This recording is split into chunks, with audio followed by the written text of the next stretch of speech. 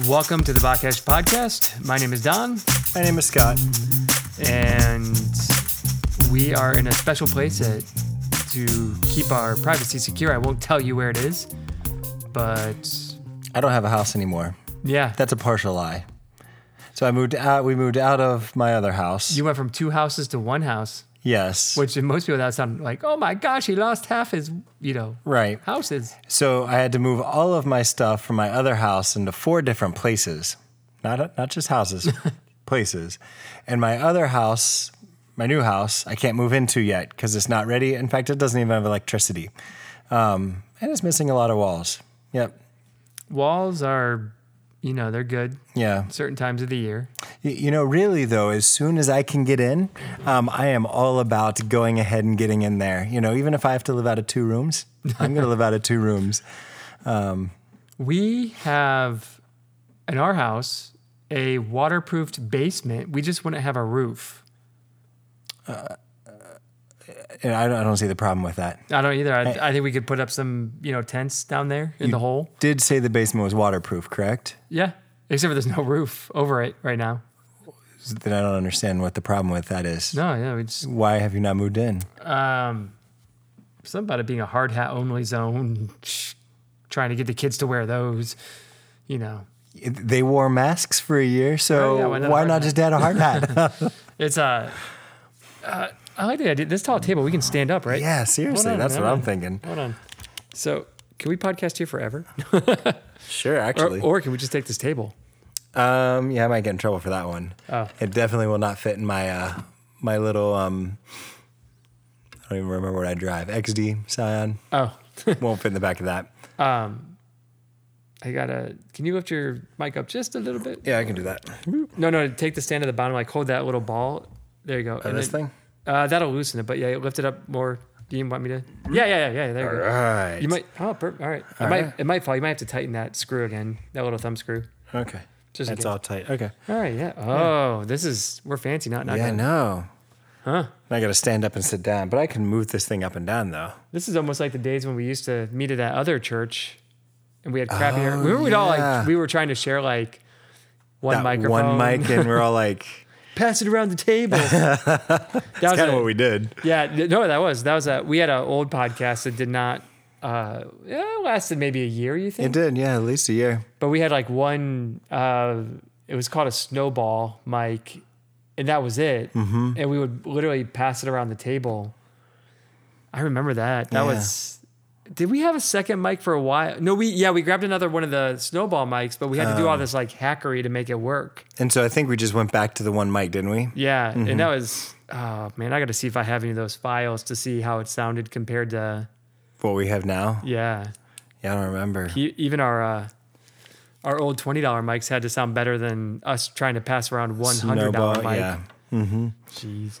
Yeah, and we talked about nothing. The bad and part, everything. Yeah, so this podcast, we would call it, for the most part, the business would call it evergreen. Okay. Because the content is forever green. It's like a tree that never loses its leaves. Because you can say, I want to learn about Deuteronomy. It doesn't matter if we recorded it in 2017 or if we record it in 2024. You just have to fast forward through our 15 minutes of banter. Yeah, and even that's not always on topic, right. Like they don't know when our houses were being remodeled and That's built, true. And, whatever. Now we make some pandemic references or whatever, but right. It doesn't change the flavor of the podcast kind of thing. The old podcast we did was on current events, mm-hmm. but it took me a week or so to try and master it, to edit it, because we were very concerned with our names, last names. Mm-hmm. One of us worked a job, Keith worked a job at a church, didn't want his last name or the name of the church he worked at getting mm-hmm. out, in case he said something that could get him fired. And I worked at a school, and anything you say gets you fired. Right. Mm-hmm. So we were all that, any incidental slip ups or family mentions or job mentions we had to cut out. Yeah.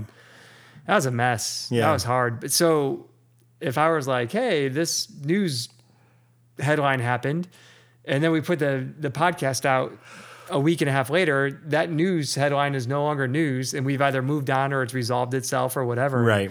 Nobody cared what you have to say after that fact. So that was rough. Yeah, it That was. was really like this one. I had I've had a lot going on at work where I've been working kind of two different roles. Is like I'm going from one to the other. So I'm like working, 70% of the time in one and 30 in the other, and it's been very busy and trying to play between the two and all that kind of stuff. It's just a lot more work right now. Yeah. And I was like, man, I don't have time to post. So I put up a thing on our Facebook saying, hey, it's going to be delayed, this one. And it's really no big deal because one, probably once a quarter, we have a delayed podcast. Ezekiel is still Ezekiel. Yeah. And 1 week later. And most people just listen to it when it comes out. Right. Now, if we were a little bit, maybe we should get an intern that just posts that stuff for us. Okay. By intern, I mean slave, because I ain't paying them. That's fair. To do it. Like, so then what are we if we don't get paid either? yes. Okay. The best part is we pay to post these. That's, Right. that's the greatest part. So we're doing it way wrong. Right. We've made zero revenue so far. Yeah, we don't have any sponsors either, do we? No, we don't. No. Okay. This is brought to you by Ezekiel, not the bread. Right, because that was poop bread. Yeah, and they wouldn't write you back, right? They still never wrote me back. Like, I need to know, what are the ingredients? Is it really Ezekiel bread? And if it's not, there's no poop involved. You better take the name Ezekiel off. I wonder if there's a guy there that's like, oh, another one of these emails. Probably. There's probably like a bulletin board there, like stacked of like everybody's like, Hey, if I get put on the bulletin board, it was worth it. that would be, I wonder what is it like a Jewish company or is it like a Christian based or is it just like some hippie that came across like a recipe that his grandma was like, Yeah, I was going to say, what makes it Ezekiel bread? Right. Just because Take a bread from these grains and you put the scripture next to it and Ezekiel Christians bread. will buy it. We'll buy anything. Okay, if there's no human poop there. Oh, no, I guess it had to could be cow made poop. with, we didn't want to defile ourselves. Right. Dude, so where we're at, we're in a room that has like things to play with. Like there's it literally says dodgeball on that ball. Oh, wow. I'm like, oh, pick that up and throw it around. Oh, there's a guitar over there. Oh, that's neat. Oh, a soccer ball. I gotta like fight this. Yeah, they've got A frisbee. There's a hockey stick. Saw that by the door. Uh-huh. Man. The foosball table's in the other room.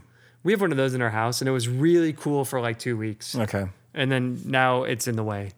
We had a foosball table in one of the houses we lived in, and it was just out of the way. So we're renting, and they had it in the front room, and it was like, but like to get it out of that room, you probably bang up the walls with all the little stick things or whatever that hang out, the handles. So it just sits there. So is that your foosball table, or is it No, it's the people you're owners. renting from? It's people. So we really enjoyed it. Like we played it a lot, and it was kind of a fun novelty. But like now it's like, eh. Well, it kind of takes up a lot of space right in the middle of your living room. Right. Well, this one's like off to the edge, but yeah, if it wasn't there, I feel like we would feel a little more spread out. Well, you saw it, right? Yeah, yeah. Yeah. So yeah. I mean, because it still takes up a good chunk of space. Yeah. And so now you had to minimize your living room into a much smaller space. Yeah. And you guys could use the space right now. Yeah, that's why we're trying to have a new house built. Once again, waterproof basement, no roof. I see no problem. I say, yeah, we just put a tarp over the top. Yeah. They put the window in the basement. I mean, so it's like cement walls and a window. So put a tarp over it and open the window when it gets. They'd probably kick us out. We'd be the ones they write the email about. And just as a reminder, you can't live on the property until you close on it. No, that'll be a new part of the contract. Like, we'll wake up and there'll be some guy like, hey, I'm supposed to put some like cement over here. just tell us to leave. We'll come back later, I think they're like, whatever. I was like, yeah. Yeah, they add new sections to contracts over people like that do that. But how cool would it be to be like, and you're not allowed to live in the basement? They're like, we're going to just break the contract with you because you've annoyed us. Mm-hmm. What's that microphone? Hold on. Is it a microphone? Yeah. Oh, that looks pretty amazing. Well, that looks like really amazing. That's big, though. I wonder what it sounds like, but I'm not going to hook it up just to find out. It's a Shure. Does anyone know how the Beta 52A sounds? Shure Beta 52A. Mm-hmm. I want to know. We can all figure out what it looks like. Just I'm gonna put it back. what does it cost on Amazon? I don't know. How do you spell Shure? Like SHURE. Shure. What is it? Which one? Beta 52A. Beta. I'm sure this is This 52A. And so I'm running the internet off my cell phone. Oh. This might take a while. Well, when you find out. Yeah, usually it's like bam. I think I had 5G. I do, but this phone is not amazing. It's quite expensive. Oh, how much is it? Let's see. This one is $200. This one is discounted to $169. Oh, that's not bad. That's cheap for a mic. Yep. I mean, for the mics we use, that's expensive. But for people that are really using mics. Okay, so this one is $189. The one that you had just held, $189, discounted to $169 right now. Oh, it's on sale, huh? It is on sale with 11% off if you want to know the percentage behind that. And that is a professional studio live dynamic kick drum bass mic. Oh, it's good to know. Just in case you were wondering. So that would make it sound horrible. Probably. It's probably there to accentuate the sound of a bass drum, not my voice. Yeah, probably not. I mean, I guess, yeah. We could add a bass drum to our podcast. Yeah. So I was trying to find a way to segue that into... Ezekiel's all about that bass note treble. Now we have a copyright strike. Shoot, I do it really? No. I was like, You're still like... I don't know. Right, I'm going to knock over your mic and... Hold on. Your pop shield. All right. Whatever. Okay. We'll get the hang of this. Okay. All right, so... I'm just getting... Is it you texting? I mean, you were talking about a song? What song? I thought I was just talking about the bass drum and the treble. Oh, he's texting. My son was texting a girl. Oh, no. Which one? I don't know. I'm not saying the name just in case. Oh. About to find out. But which son? Like age? Oh, second born. Okay. Oh. I wonder what he's texting. Wow. So let's turn to Ezekiel. I'm going to pester with text messages for the next hour, but we'll see what happens. Wow. Yeah, my girls have liked a boy for a long time, and oh yeah. Oh. One time I came home from work, and my one daughter is like, "Daddy, we need to talk." Huh? What do you got to talk about? She's like, "Sit down." She's like, I need to talk about something. You have to sit down. So she pulls me over to the couch. We sit down on the couch. She's probably 9 at the time. And she's like, "Daddy, there's this boy, and I like this boy. Like, I like this boy." I was like, "Girl, you're 9 years old." Yeah, you don't like him. And she's like... You're like, I hate him. Well, she's like, hear me out. She's like, "So, Daddy, he treats me nice. He loves Jesus. He's kind. When we're on the playground, he defends me." I was like, I should dislike this boy. But I was like... Defends me on the... I know where your kid goes to school. There's no defense needed. Well, I guess the boys aren't very nice when they're playing sports. And, if my daughter isn't blocking the ball very well, or someone gets, put into prison and whatever tag they play, it's... Yeah. Apparently, they're not too kind. So, yeah. So so I told her, I was like, all right, well, just, those are good qualities to like in a boy. And I was like, just make sure we keep having these conversations. She's like, "Are you okay, Daddy?" I was like, "No, you're growing up too fast." All right. Anyway. So you want to be the righteous dad? Yes. So That's a segue right there. Yeah. And yes, so there is a righteous father, a not righteous son, and a righteous grandson. But we're not there yet. Yeah. So let's first start with chapter 18 of Ezekiel. We'll start off with 1 through 4. The word of the Lord came to me. What do you mean by repeating this proverb concerning the land of Israel? The fathers have eaten sour grapes, and the children's teeth are set on edge. As I live, declares the Lord God, this proverb shall no more be used by you in Israel. Behold, all souls are mine. The soul of the Father, as well as the soul of the Son, is mine. The soul who sins shall die. Yay! What does that proverb mean? That sounds kind of crazy. You got grapes and all. The grapes of wrath. It's. Oh, now you're coughing, all right? Got something. There we go. You're right there? Yeah.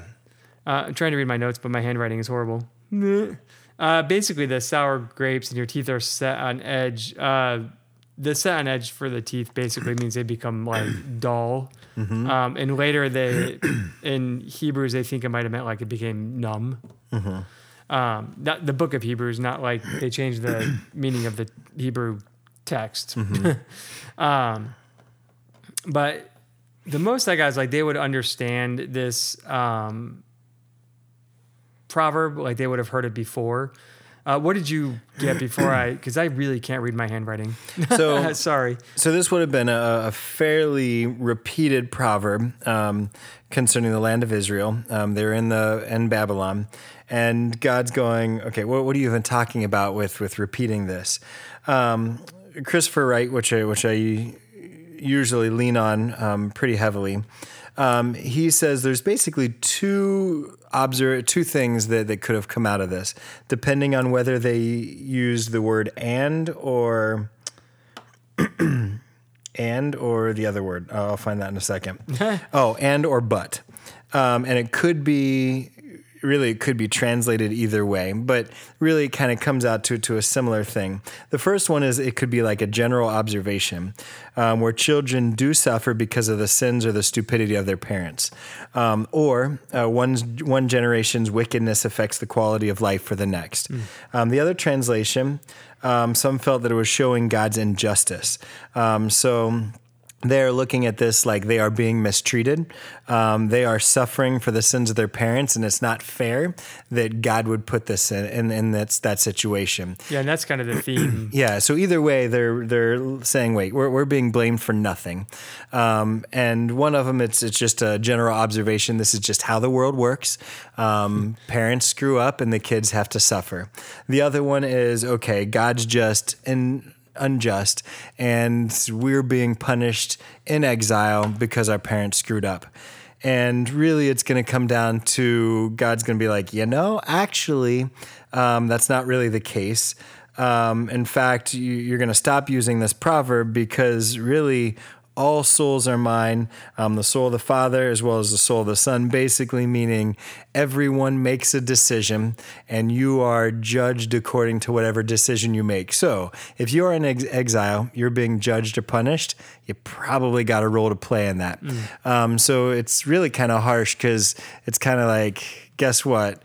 You're using this slogan feeling that you guys are just and in the right, but really you're not. So it's kind of like, you got to stop that because you're to blame for where you're at. Yeah, that's it's interesting because we've been reading a lot, especially because we've done Deuteronomy and man, I feel like I butchered the word Deuteronomy, among other minor prophets and so on. And we always talk about that covenant aspect where they're a community that lives together. But there does seem to be like this line of there is the covenant community at play, but there is also that individual level of responsibility that comes into play. And they somehow... like there's a balance that divinely mixes together, if that makes sense, but it also has that separate action because in reality, if the bulk of the fathers, we'll use the terminology in the chapter, are doing something sinful, then the kids are going to have a bit of suffering to go along with that. However, they can't just continue to say as they get into adulthood and they want to, say, hey, well, we're living a more righteous life. We should be, it's like, well, you probably were not, right. Both communally and individually.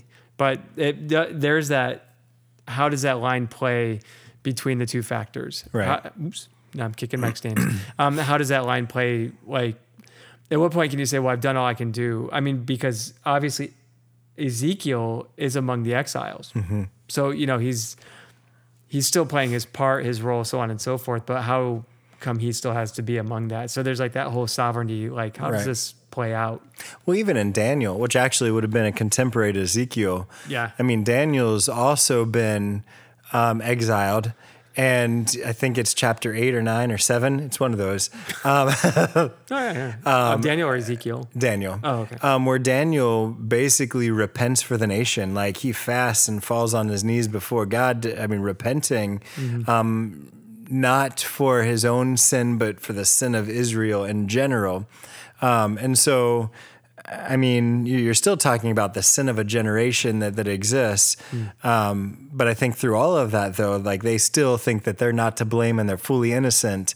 And God's saying, but you're not, which we've seen repeated. You know, he's trying to really get it through their head. Right. You are not innocent in this situation. And I think this is just another attempt to be like, you're not innocent. Yep. Yeah. I think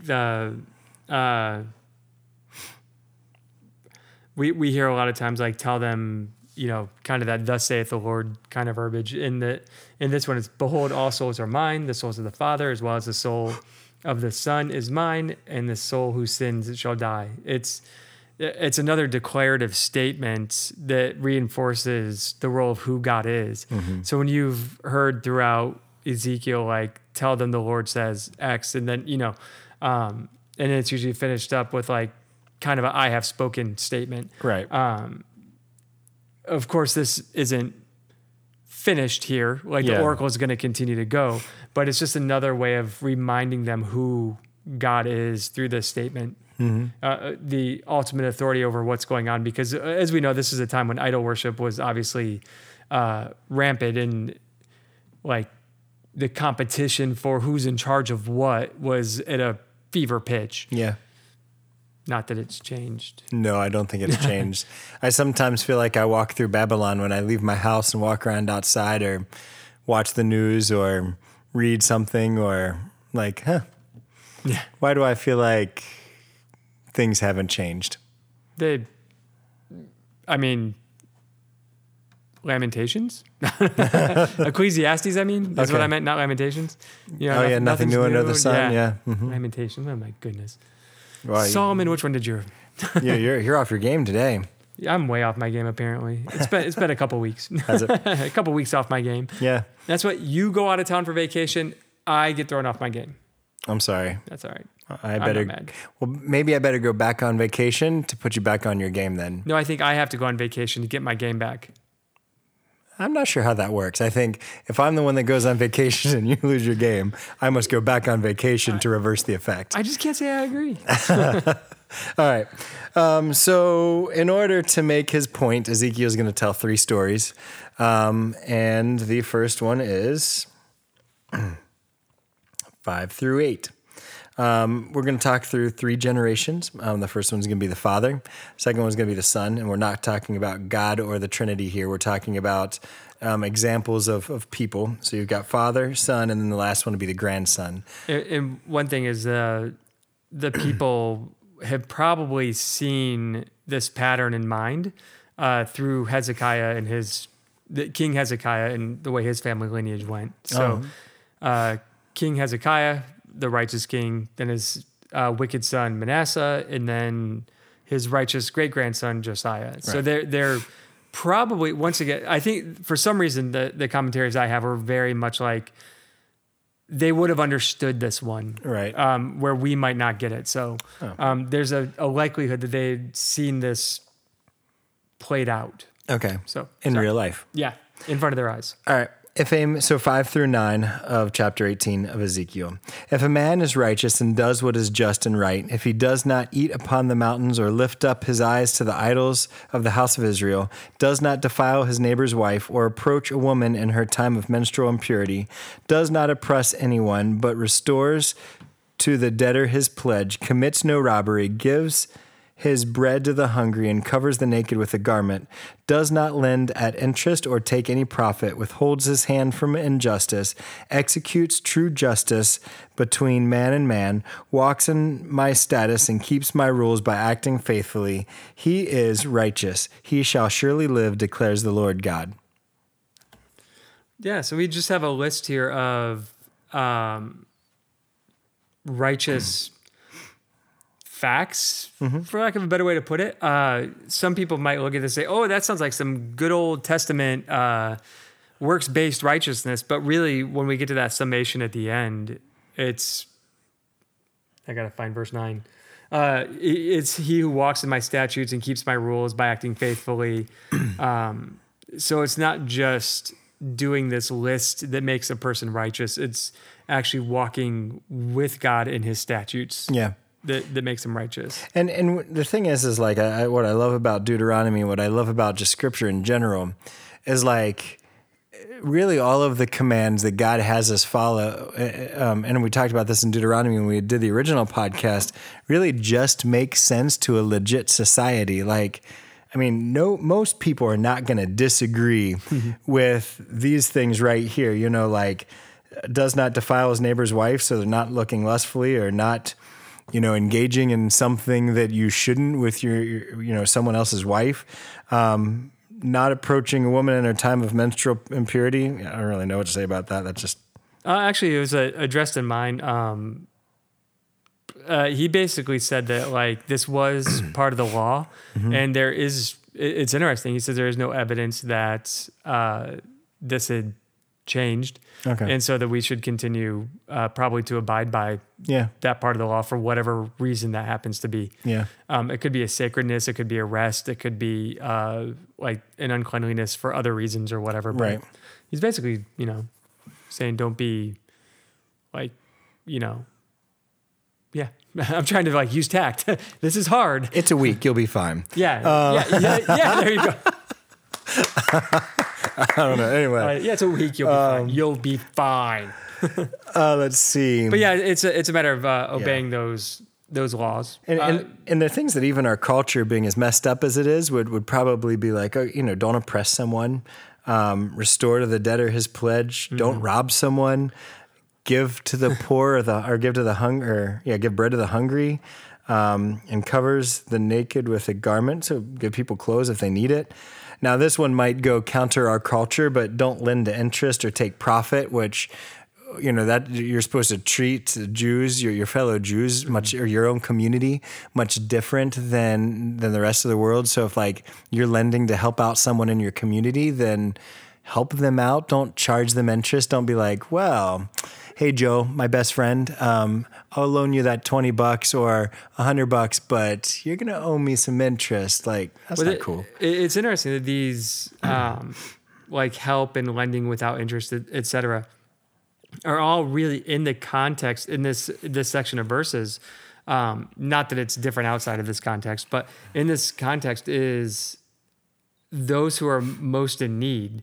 It's the idea that we should not be exploiting people financially that are going through, you know, a hard time. The orphans, widows, strangers, and whoever else is, the commentary puts it, are easy prey for extortion schemes. But if you go down any streets in the Cincinnati area, you're going to see title loan places, payday loans. Those are kind of check cashing and all that kind of stuff where they essentially build their business to prey on the poor. Yeah. They do the exact opposite, and we haven't really done anything to stop that from happening as a people. Yeah, you see those in the city. Like, so... we had a pawn shop for all intents and purposes. Yeah. Well, there was a girl that like we were fostering for a while, and she'd be like, "Oh, my daddy goes there all the time." It was a check and go type thing, and I was like, "I'm sorry," and you know, one of my daughters was like, "What is that?" And I was like, "Well, they rob people that you know." They're like, oh, "Are they allowed to rob people?" And I was like, "Well, what happens is we're not supposed to mistreat." I mean, we're supposed to help those that are in need, help those that, and praise on people that need that. And a lot of times it costs lots of money to cash a check there, but you can do it for free at a bank, you know, so they prey on people and they abuse people. Right. And she's like, oh, that's not very nice.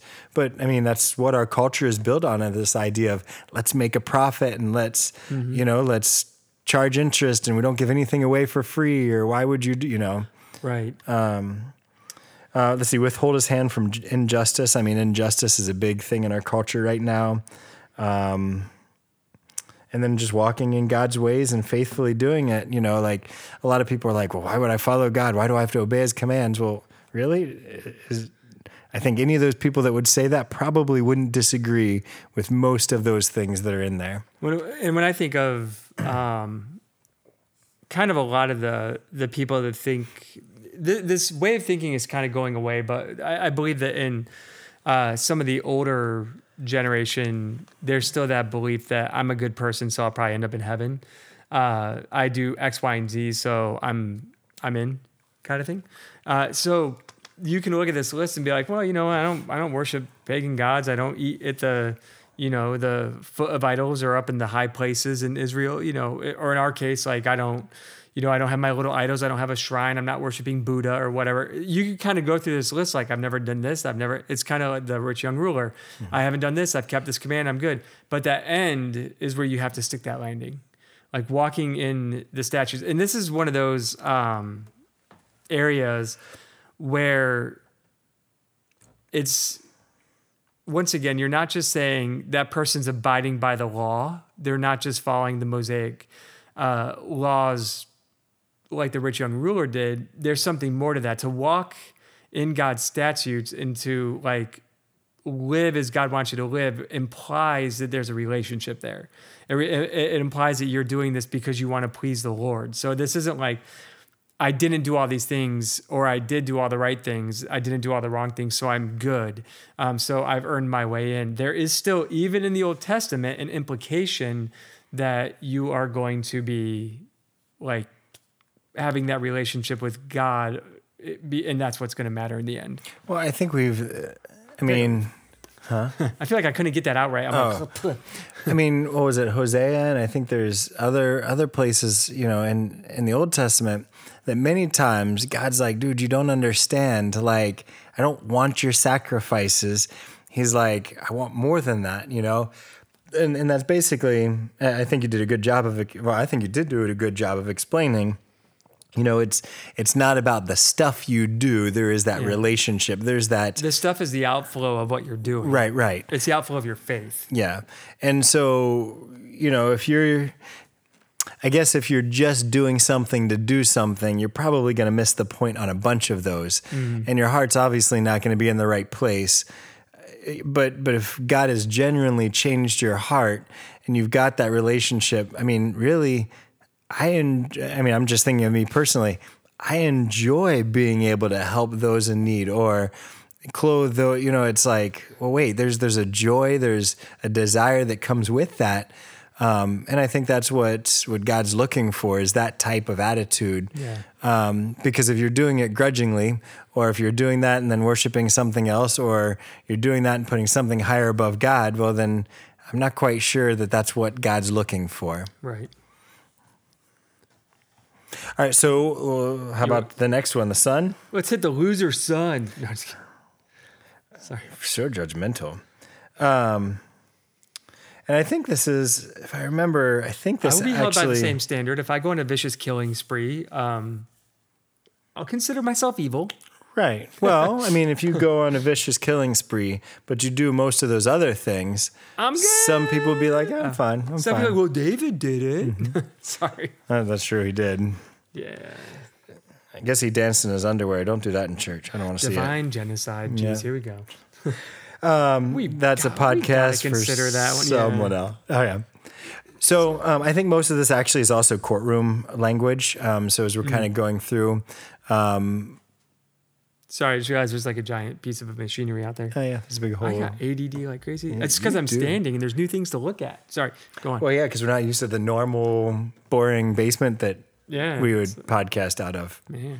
Yep. Next week, we might be able to do it inside of my house that has electric and air conditioning. Which room is going to be the podcast studio? Whichever one has a plug. Whichever one has electricity. Which would be all of them. Long term, I don't know. Anyway, so we're at courtroom language. Oh, so this might just be interesting. The account begins and ends with the affirmation that the man is Saddiq, Saddiq, with a little squiggly thing above the I, and the right one, one whose life and behavior vindicate such a declaration, and who rightfully under the covenantal provisions is granted life. Yeah, I didn't really specify much what that meant. Okay, never mind. That might not be as cool. I have none of that in my commentaries, plural. So go on. So this one is, where am I at? So anyway, God is just. The verdict, this man is righteous, is based on the evidence and no one else. The next one is going to be the son, and that is 10 through 13. If he fathers a son who is violent, a shedder of blood, who does any of these things, though he himself did none of these things, who even eats upon the mountains, defiles his neighbor's wife, oppresses the poor and needy, commits robbery, does not restore the pledge, lifts up his eyes to the idols, commits abomination, lends at interest, and takes profit, shall he then live? He shall not live. He has done all these abominations. He shall surely die. His blood shall be upon himself. Well, it looks like his daddy's righteousness is not going to help him at all, I think is basically what he's saying. Right. We see all these other things that we in the first father, but everything in reverse and not the way that it should. Yeah, I mean, it's pretty cut and dry. There's not a lot of hidden language in here. There's no apocalyptic language or vision here. So what you see is this really is the opposite. Once again, I think his last name was Alexander. I tried to look up the name of my commentary. Now I can't remember. He basically says, you can see all of these things exemplified in the life of Manasseh, of Hezekiah's son. So it definitely fits that. And he argues that this section is talking about both physical and potentially spiritual death. Okay. So it's not just kind of a far off, and he'll probably, someday perish. He'll get his just desserts when he's 85. It's like he's saying this life is going to lead to probably a faster end. Okay. So, yeah, but once again, not a whole lot. There's not much hidden there. He's doing the exact opposite of what his dad did. And like you said, dad's righteousness does not rub off on the son, unlike how we stand before God in Christ's righteousness. This transfer is not happening here because it's a human to a human. It's not the divine son to a human. Yep. Man, that sounded so Presbyterian. The divine son imputes his righteousness. We're in a Baptist church right now. Are you allowed to say that? I don't know. Now I'm nervous. Yeah. So, you guys baptize any babies here? There's probably an Alexa or something in here that heard that. Probably. It's like, Scott, you can't get any more rooms here. They were Presbyterianizing a podcast in a Baptist church. All right. Anyway. I don't know if you're going to have power next week or not. I'm not going to run through the hall saying, baptize all the babies. Yeah, at least wait till we know where we know for sure, right? Which I don't think either one of us believe, by the way. Oh, baptizing babies. Man, you just lost all of our listeners if you say that. One of us has to pretend like we care about the covenant baptismal of infants. Sorry, I shouldn't have said that out loud. No, that's all right. Okay. Okay, generation 3, 14 through 18. Now, suppose this man fathers a son who sees all the sins that his father has done.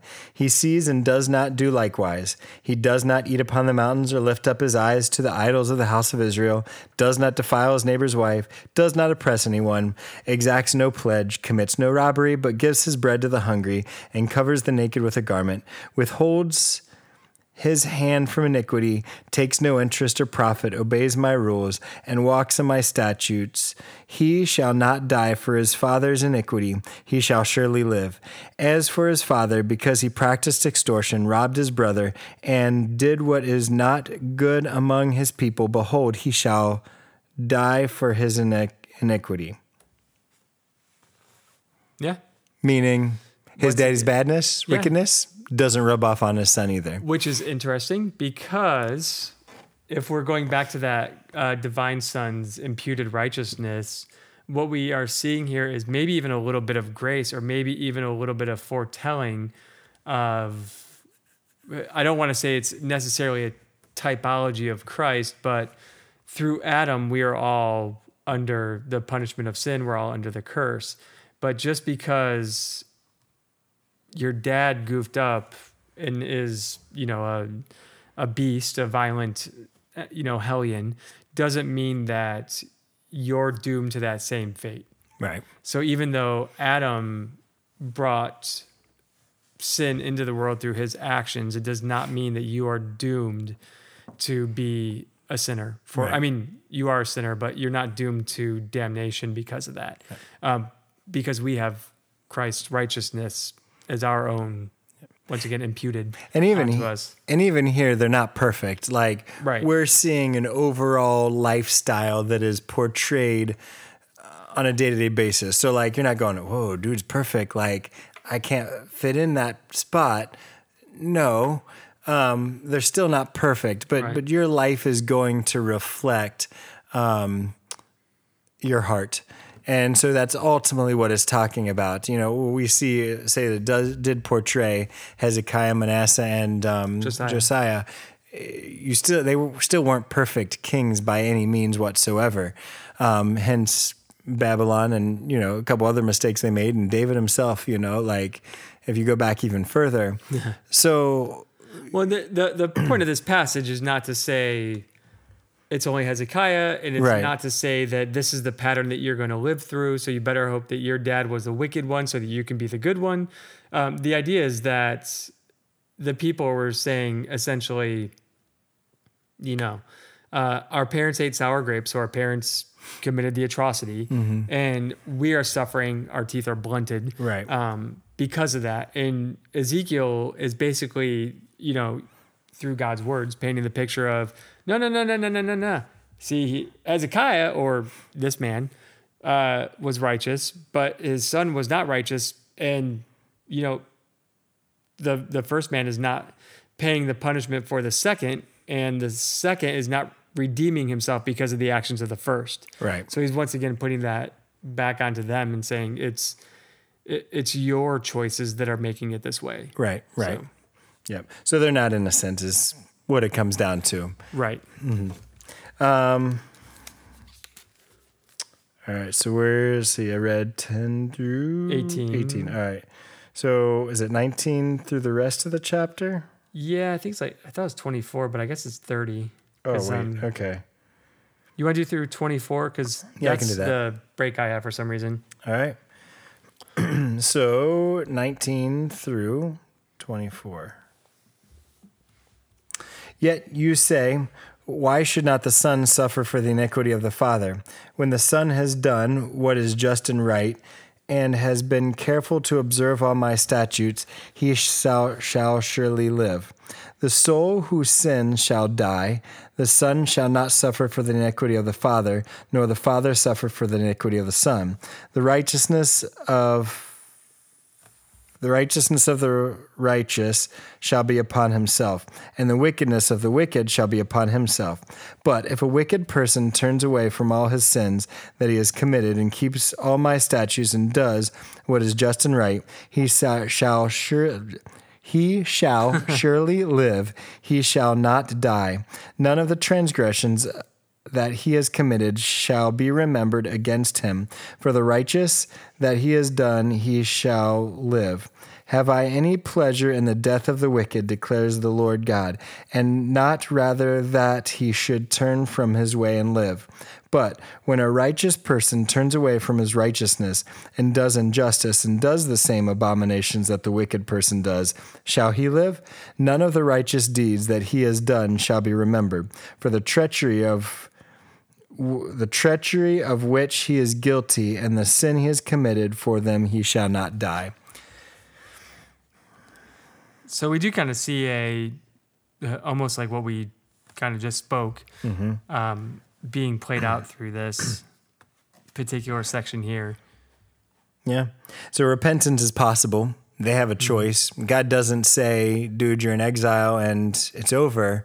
He's really giving them a choice and saying, I don't want you to go through this. Like, just repent. Do what's right. You know, are you innocent? No, but you've got a right to change. Not a right, but Oh yeah, you've got a choice. right. And I think it's a pretty not a right. no right. Yeah, you don't deserve it. You don't have a right. No, I was kidding because Now I've confused myself. Yes, You're fine. You were right before I spoke up and was an idiot. So they have a difficult choice. Yeah. And that choice is to repent. So you can repent, turn away from your sin, or you can, you might think you're righteous. So I guess actually he puts out a challenge to both of them.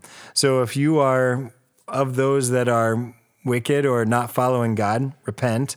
You can turn away from your sin. Mm-hmm.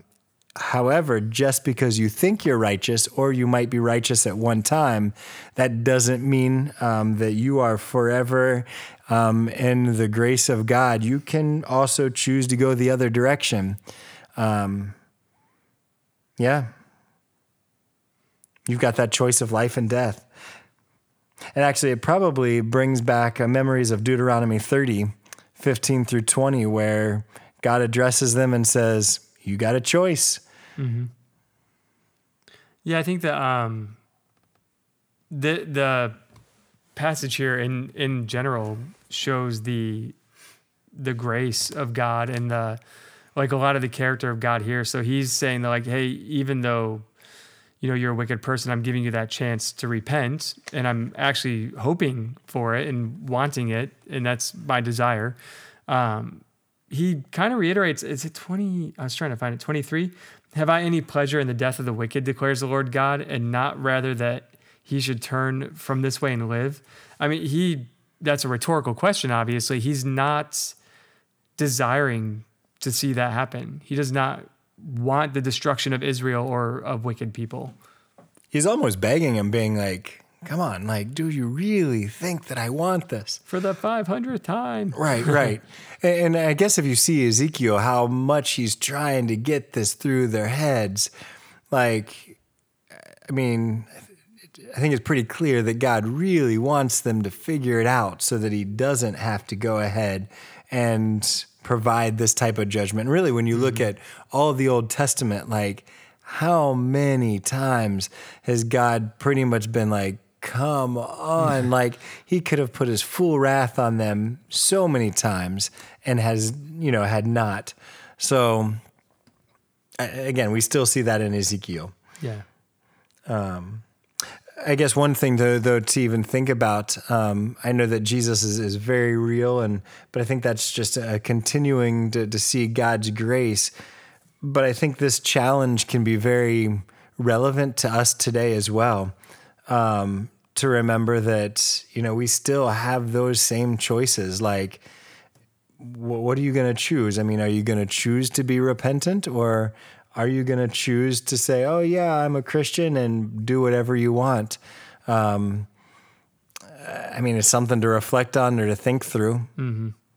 So, yeah, I think the passage is still very relevant. Oh yeah. I think the whole, if there's one chapter so far out of Ezekiel that I think really can resonate with a modern reader, I would probably point to this one, 18. Yeah. To be honest, a lot of doctrine in here. Oh yeah. I'm just making notes. So, do you want to discuss some of that doctrine, or do you want to move from 25 to 32? Well, no, so I'm erasing that because I made a note I didn't like. Essentially, within this chapter, there's the idea that it flies in the face of a lot of American Christianity, where we feel a lot of times that if we're born into a religious household or a house that took us to church as we grew up and so on and so forth, and then in junior high we got bored with church and stopped going to youth group and lost our way, and high school and college we did our own thing or whatever, and then fast forward 10 years later, we got married, had kids, and decided, we should probably take them to church because it's the right thing to do. Does not implicate righteousness for anybody in that family. Just because your parents stacked up the kindling around you and it never caught fire doesn't mean that you're saved because of what your parents did. And just because you're doing that with your kids does not mean your kids are righteous because of what you did. But it also doesn't mean that they're going to live a life of unrighteousness because of what you did. You have a responsibility as a parent to, like, I use that, it's something I think I heard from a youth pastor, like stack that kindling around them and hope the Holy Spirit catches fire to it. Yes. But your lineage does not indicate your salvific status. And a hard to hear thing for definitely God's chosen people here, their righteousness here is not based solely on their relationship to Abraham. So, or their relationship to the people of Israel as they left under the Mosaic covenant, so on and so forth. Their righteousness is really going to be something that's going to be on a more personal level between them and God. Which we see that, what was it? Was it, oh shoot, what was it? Was it chapter 12? What was the one where he told that story? Whereas like, you know, they're used to the, you know, hearing the story of, oh, Abraham, Isaac, and Jacob, here's your superheroes of your, you know, and they're like, actually, you were born from pagan parents, left in the middle of a desert. You know, like, because that was the thought process is, oh my gosh, dude, we're amazing. Here's where we're from, you know. Look at our pedigree. Right. And Ezekiel's like, let me tell you the story of your history in a different way. We found your bloody abandoned corpse in the field. Right. You know. Which chapter was that? I know. I just can't remember. Scrolled to 12. I didn't see it fast enough. It was there. I didn't look deep enough. Okay. But I was worried that you would go on and I wouldn't be by my notes. No. So I scrolled back as fast as I could. I think for some odd reason. I mean, I could have looked on my phone. Yeah. Let's see. Ezekiel chapter. I wonder. I wish that like my phone. Oh wait, I have two different apps. Never mind. I was like, I wish they'd sync. Nope, that wasn't it. Maybe it was 16. No, I think it was 16. Yeah. You found it? Yep, 16. Yeah. Yep. Bam! Oh. Now you got it. I was like, because 12, I was like, that seems too long ago. What? No, it was chapter 16. Yeah. So, yeah, 12, it was probably cold outside when we did that one. Mm-hmm. Wah, wah. And that was, yeah. So chapter 16 is kind of that story if you want to go back and remember. But, yeah, I think that was something cool to pull out. Yeah. Huh? All right. Oh. 25 through end? Yep. Yet you say, close. the way of the Lord is not just. The way of the Lord is, okay, yet you say, the way of the Lord is not just. Hear now, O house of Israel, is my way not just? Is it not your ways that are not just? When a righteous person, I think they just got burned. When a righteous person turns away from his righteousness and does injustice, he shall die for it. For the injustice that he has done, he shall die. Again, when a wicked person turns away from the wickedness he has committed and does what is just and right, he shall save his life, because he considered and turned away from the right transgressions that he committed. He shall surely live, he shall not die. Yet the house of Israel says, the way of the Lord is not just. O house of Israel, are my ways not just? Is it not your ways that are not just? Therefore, I will judge you, O house of Israel, everyone according to his ways. That's everyone according to his ways, declares the Lord God. Repent and turn from all your transgressions, lest iniquity be your ruin. Cast away from you all the transgressions that you have committed, and make yourselves a new heart and a new spirit. Why will you die, O house of Israel? For I have no pleasure in the death of anyone, declares the Lord God. So turn and live. Man, if that is not pleading for that's not a turn bag. and live, come on. And then the burn, goes back to that slogan we started. Isn't it you? Goes back to the slogan in the beginning that they keep repeating. Well, stop saying that, because look. Who really is unjust, me or you? And I think he makes it pretty clear. Yeah, I think it's a great. I think the end of the chapter is great. Once again, we see all over this chapter just there's something in my eyeball. The attributes of God here, begging, pleading for them to repent and turn to Him. I mean, that's something that we once again can take into our present day understanding of who God is. And now I feel like I'm going to sneeze because I put my finger in my eyeball. Excuse me. Woo! So we have learned that putting your finger in your eyeball makes Don sneeze. No, I think something's in my eye, but I think it might just be allergies acting up. But sorry, we're all good, I think. And but it made my nose tickle, and now it's making me I'm falling apart. Where was I? I don't know. I got stuck with my eyes in my fingers in my eyeball. Yeah, sorry. Attributes of God here very much comes down to, in the end, tremendous grace and desire for His people. And not by His people, I'm not just talking about those under the Mosaic covenant. Yep. Or Abrahamic covenant, if you want to go all the way back to where it started. Yes. I don't know, man. Why will you die, O house of Israel? For I have no pleasure in death of anyone, declares the Lord God. So turn and live. So, by the way, I just want to repeat that this is the Old Testament here. So how many times I hear about, oh my gosh, God just wanted to kill everybody. His wrath is everywhere. Like, really, He's an angry God. His grace is found way more prevalent in the Old Testament than really this wrath that we like to that everybody talk says about. is prevalent in the Old Testament. Yeah, I completely agree. So, with that, I'm gonna fall apart. if this was chapter 18, then next time is chapter 21? Yep, we're gonna skip right over. No, wait. Chapter 19. Yeah, I think 19 would be probably a good. That's fair. Yeah. So, man, this is. I said, I don't have a whole lot of notes, and you're like, we can make it happen. So we did 14 minutes of babble, and then we got right into 45 minutes of Bible. Nice. All right. Bible and babble. We did it. Bible babble. All right, everybody. Thanks for listening, and we'll talk to you next time. Bye.